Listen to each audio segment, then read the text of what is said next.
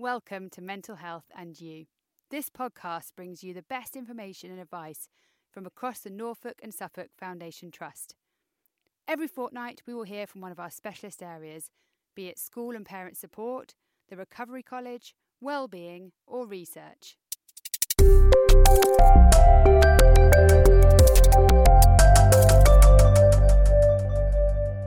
Welcome to NSFT Research Podcast. Today we're talking about one of our youth studies, Aspire. More about that in a minute, but first, introductions. Bryony, do you want to go first? Hi, my name's Bryony G. I work for NSFT in the research department in the Child, Family and Young People's Research Development team, and I've been the project lead for Aspire. Hi, I'm Isabella Junqueira. I'm the research assistant psychologist for Aspire. I'm working with Bryony. Hi, I'm Tina. I'm a parent carer representative with NSFT and I was asked to be the co-applicant. I run a small organisation for people that have suffered abuse, and why I want to do this kind of work is that myself and my family have experienced adverse childhood experiences. My organisation is survivor-led, and that's people that have suffered abuse, such as domestic abuse or childhood sexual assault. Thanks so much. So, Bryony, this study is centred on ACEs. Should we start off by you telling us what they are? Yeah, sure. So ACEs stands for Adverse Childhood Experiences, and they're a group of stressful or traumatic experiences that can happen to people in childhood before the age of 18.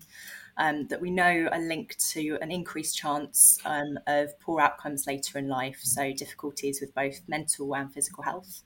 And the type of experiences that we're talking about are things like experiences of abuse or neglect, growing up in a household where there's domestic violence, or things like drug or alcohol misuse, or experiences like family breakup, a serious illness, being bullied, a whole range of different experiences.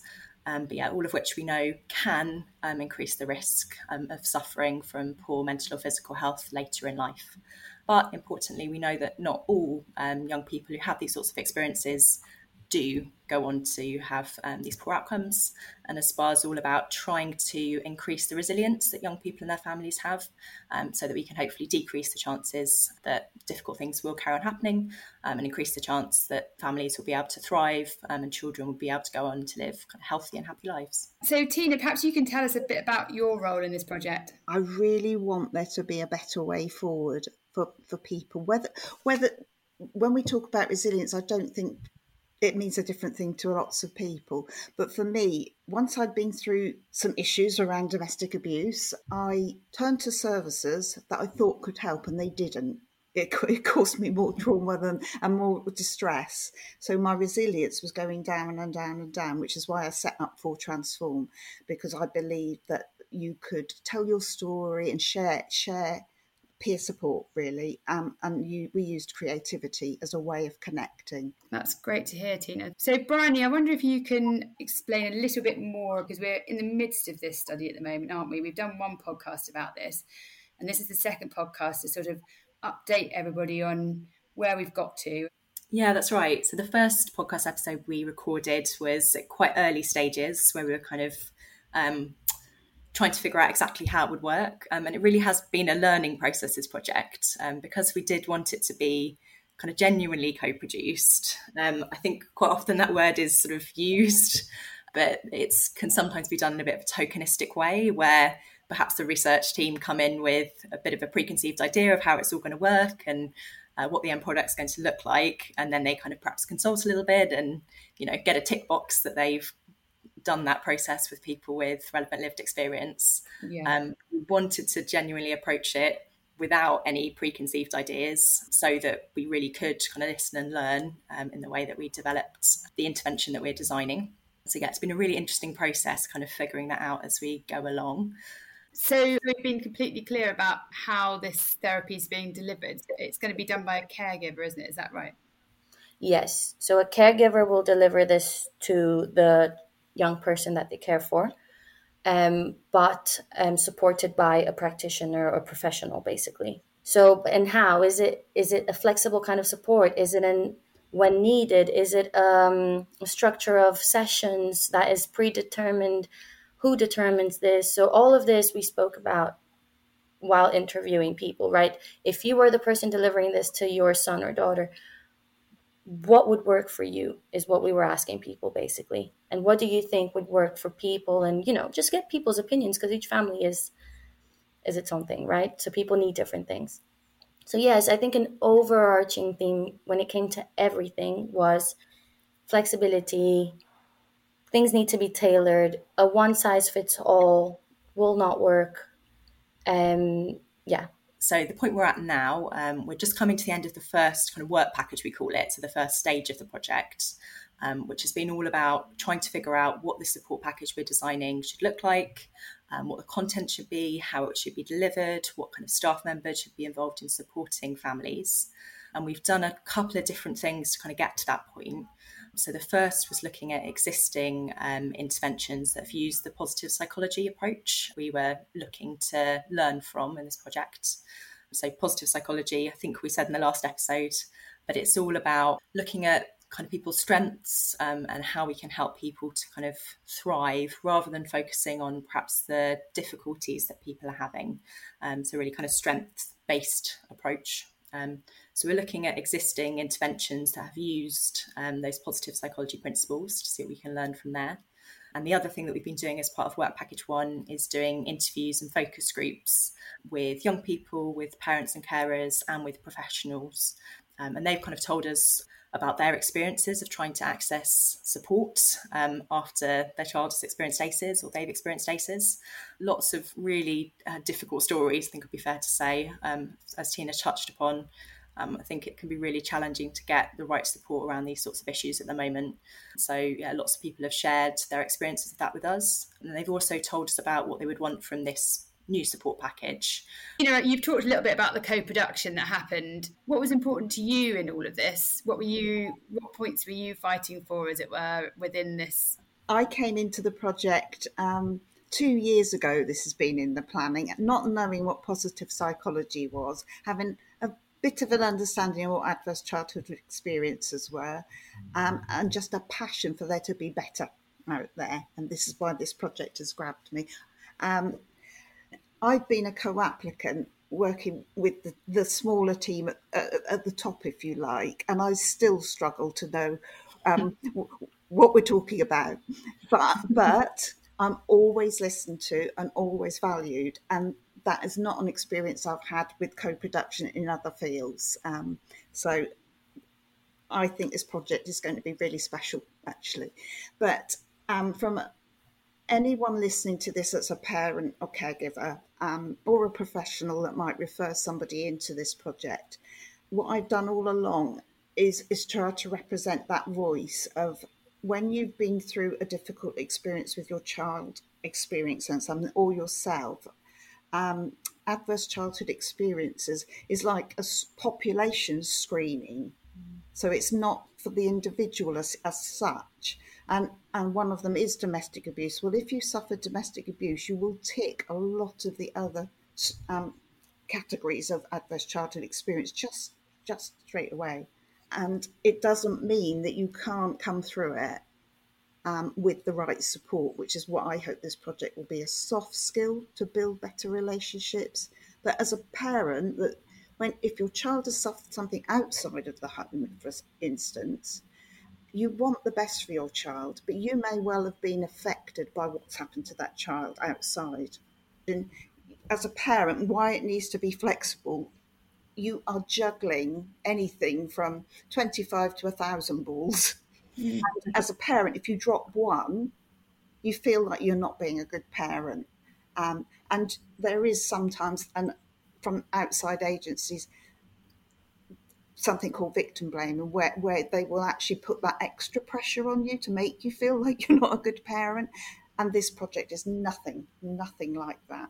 You will be supported. So anyone wanting to join this project, you will be supported. And that's been very important. That's been my role, and many of the other stakeholders. That's been our role, to make sure that this project heads in the right direction on that. That's really lovely to hear, Tina, because we really wanted it to be perceived in that way, as a project that was in no way looking to blame parents or carers and put further stress, but to help and support, and really emphasise the amazing kind of strength and resilience that parents and carers have. Who've often been through the same really difficult experiences themselves. So I'm really pleased that that's come across, that's something we're looking to recognise. I truly believe that this project has been special in that way. Something else that I found really interesting in this process has been like the kind of convergence almost between some of the things that have come out of the kind of parent care interviews and our stakeholder groups, and the sort of more scientific literature looking more into that. So when we first came into this project, we had this idea of using the kind of 4+ ACEs score. So basically needing to have experienced ACEs from at least 4 different categories. And that's something that's kind of in the past, I guess, more has been sort of emphasised, this kind of approach of kind of counting up ACEs. And it really came from the kind of more epidemiological research, looking at whole populations and kind of the risk there. But something that's been coming out more and more kind of in the scientific papers is kind of emphasising that actually that's quite a crude approach when you're talking about kind of individual families, that you can't, kind of take something that's been developed for whole populations and apply it to the individual and say, because you've experienced 4+ ACEs, that means you're at risk, or because you've only experienced 3, you're not. And the same thing was really kind of coming out strongly when we were talking to people who've been through it themselves, that actually it needs to be much more kind of nuanced and individualised. And just because perhaps you've only experienced one category of ACEs, that could have had a really significant impact on you and your family. And likewise, some other families have perhaps experienced ACEs that would come into the 4+ category in terms of the number that they're scoring, but that doesn't necessarily mean they're struggling. Perhaps they've got really good support around them, and it hasn't impacted them in the same way. Right. So I found that a really interesting kind of example of kind of the more sort of technical side of it and the lived experience side of it really coming together and kind of teaching us, actually we need to look at this in a much more kind of nuanced way. Oh, that's a brilliant way of hearing one of the examples of why co-production is so important. That sounds fantastic. And so is there anything that you can tell us of what the intervention is going to be like, as much as you can tell us at the moment? So the idea is that it'll have kind of like a modular structure to accommodate that flexibility that parents and carers were telling us they wanted. So we'll have some core modules at the start that will encourage everyone to complete. So focusing on what positive psychology is, and then on what ACEs are, and what the impact can be, and how we might be able to overcome the impact of those ACEs. And then also helping the parents and carers to identify their own strengths. We thought that was a really important thing to do right at the beginning, so they can kind of use those throughout the intervention. And then also just something about the kind of way the intervention will work, and helping the parents and carers to kind of decide what they'd like to work on with their child during the intervention period. So all the materials related to the modules will be accessible online. So we'll have kind of video and audio material, and also some written material that they can access on the online portal. So they can look at that whenever they like, to kind of, again, allow for that flexibility. And we've also said that it would be important to provide a kind of written resource pack as well. So parents and carers who perhaps don't have a kind of consistent, sort of reliable access to the internet, are still able to access it, or who just prefer to access paper resources. So plan to have that as well. We all have a folder, don't we? And lots of parents and carers did tell us that, actually. Although online stuff can be good, sometimes you can't so they'll be the kind of resources that we're providing.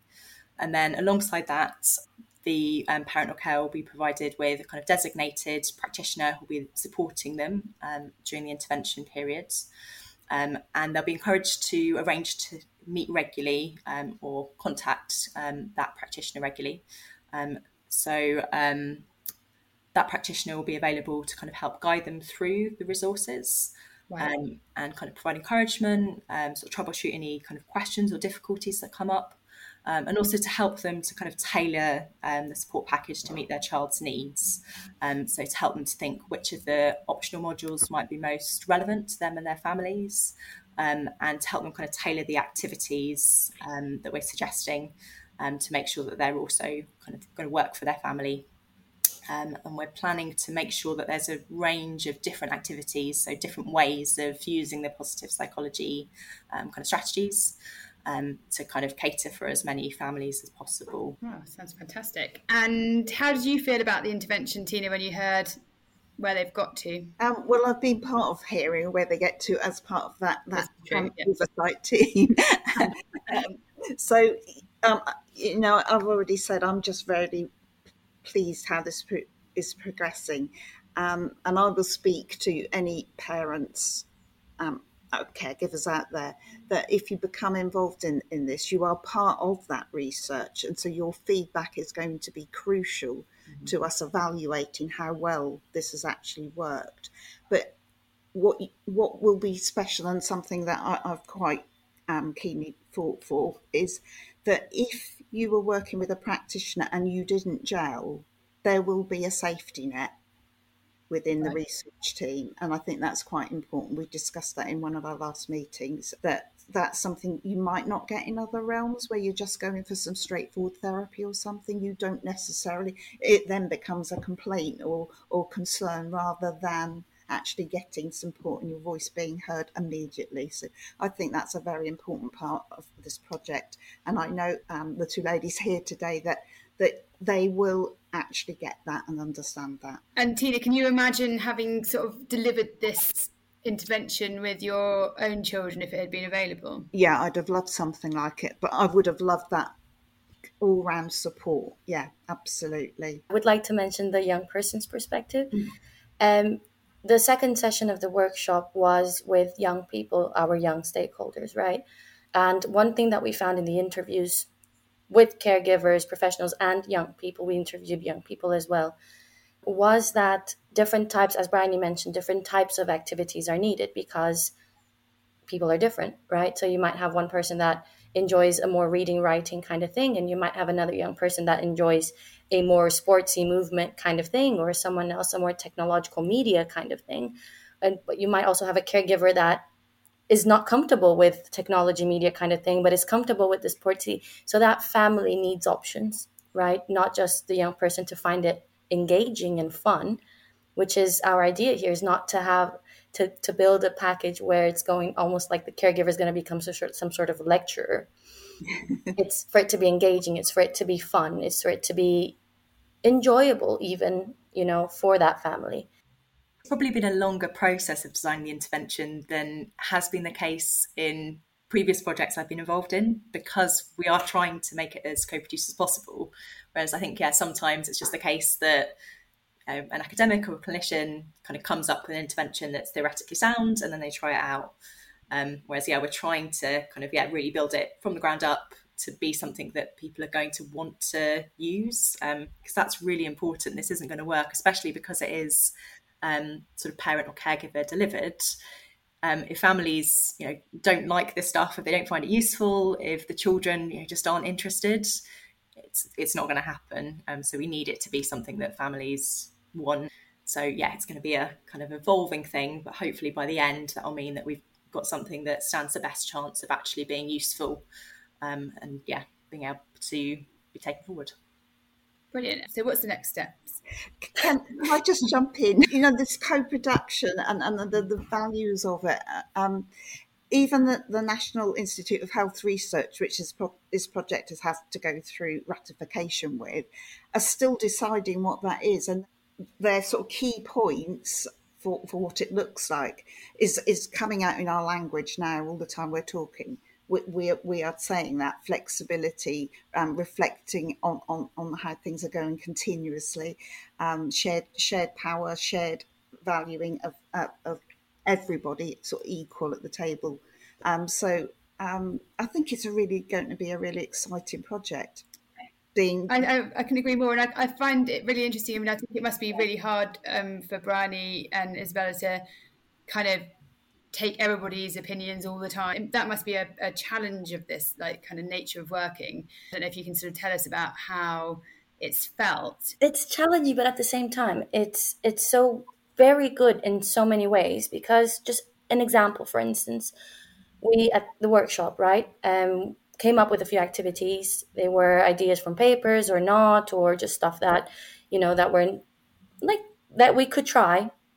And we had two different young people, and at some point it was an activity that I thought would be great. It didn't work at all. And they specifically said, this is awful. Like, don't add this. Like, no idea what you're doing. No idea what we're doing. This is strange. And this is just so great because you get a lot more information as to not only as to what to do, but what to not do, what to not try. And you get different people with different opinions. It's not just challenging because of the co-production. It's also because there's literature, there is research professionals. So the methodology, the more technical bits that also need to be correct and, make sense.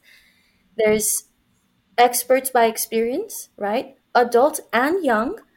And there's everything kind of working together. So it is challenging in a way, not just because it's different people, but also it's different types of methods, it's different types of information, it's where you get the information from. People are different, even if they have the same role. So, but at the same time, it's brilliant because a lot of the activities that, for instance, I would have thought, I'm an adult, right? So I would have thought would work, absolutely would not.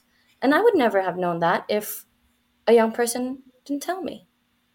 So I don't know, Ryan, you can tell me your experience, but I think it is challenging, yes, because it gives you more to work with and therefore more to organize. But it's also, I think it's invaluable. Yeah, I've got to say I was a bit worried at the start about how the co-production element would go, because as Tina was saying, there aren't kind of really good sort of protocols, I guess, for how to do this well. So people have started to kind of write about this, and there are kind of good examples you can read about. But yeah, it definitely is still something that's being worked out as we go along a little bit. So yeah, it's been a lot easier than I thought it would be, to be honest. And I think that's because everyone's approached it in a really nice way. So everyone's kind of doing it for the same reason. So yeah, sometimes there have been kind of points of perhaps slight disagreement, or points where I thought there could be some kind of, I guess, conflict, I guess. Right. But that's never been the case because everyone's been really willing to kind of listen to each other's point of view, and kind of think about, okay, that's interesting. I hadn't thought about it from that perspective. Okay, what can we do to try and kind of get around that potential negative? That's been really nice, and there's been a lot more kind of consensus than I thought there might be. So yeah, it's been a really positive process. That's brilliant. I was thinking when you were talking about the young person there, Isabella, about how young people think, and that's obviously so important to what we're doing here, because like so much we can put like ourselves in other people's shoes. Like that's one of probably everybody's talents, but within this group, but it's very hard to think like a child thinks, because we're so different. And I know, like Tina, we were just talking before this about the subconscious mind of a child and that kind of thing. You were wanting to share something from a recent writing, weren't you? Yeah, it was a lady that I work closely with. That she's the founder and CEO of an organisation called Freedom from Abuse. And I just thought it fitted so perfectly because she's talking about child's development up to the age of 8, which our project is for children between 8 and 12. I think that she talks about if a child has a bad experience with a dog in those first few years, they will experience that as an incident that will be filed away in their unconscious brain, and they will experience that as a frightening event, and then the emotion will be fear, and that will be stored away in their unconscious brain, and they don't start processing those kind of things with the critical thinking part of the brain until they're 8. And so there's all this stuff that's gone on, and this so relates to adverse childhood experiences that leaves a child experiencing life and having the poor outcomes because that's locked away in there and not being processed. And I think the positive psychology can help gently unlock that and help them start processing it. That's my very lay thoughts around it. I love that, Tina. That's really well put. Thank you. And would you agree, Bryony, like that's a good way of describing how ACEs are kind of coming like out in behaviour later in life? Yeah, so we know that ACEs, at least at the population level, they do have a really long-lasting impact potentially. So these events that are happening really early in life can stay with people and have quite surprising effects that at least kind of a few decades ago, people hadn't even thought about. So the first ACEs studies were looking at the impact on physical health largely. And a lot of research has been done since, and it's shown that ACEs have an impact on kind of all systems of the body.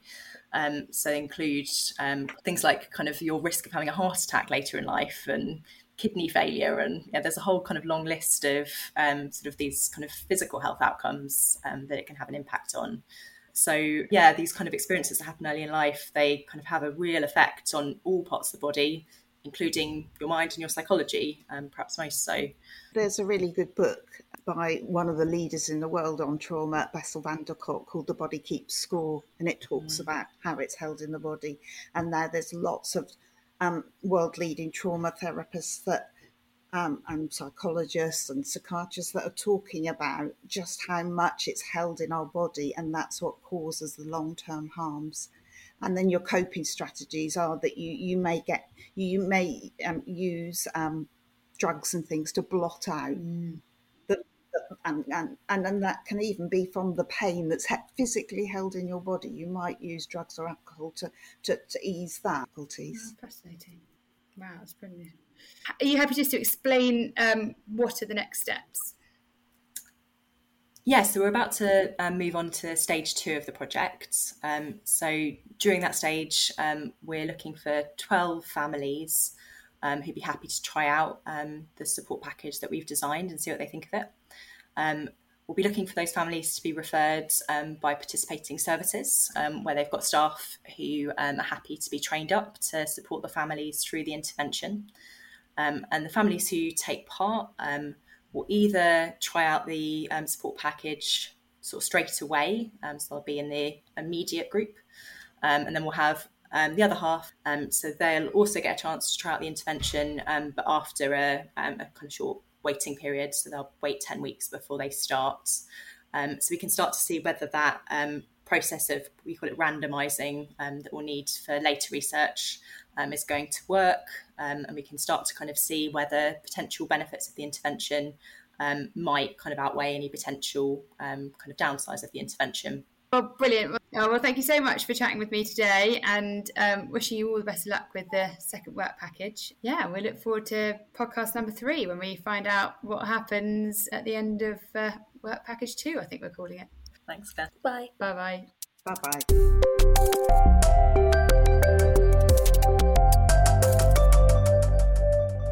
Thanks for listening. Please do subscribe. It's free and means the podcast will automatically download every fortnight. Do rate and review our podcast and follow our social media accounts. They're all in the show notes.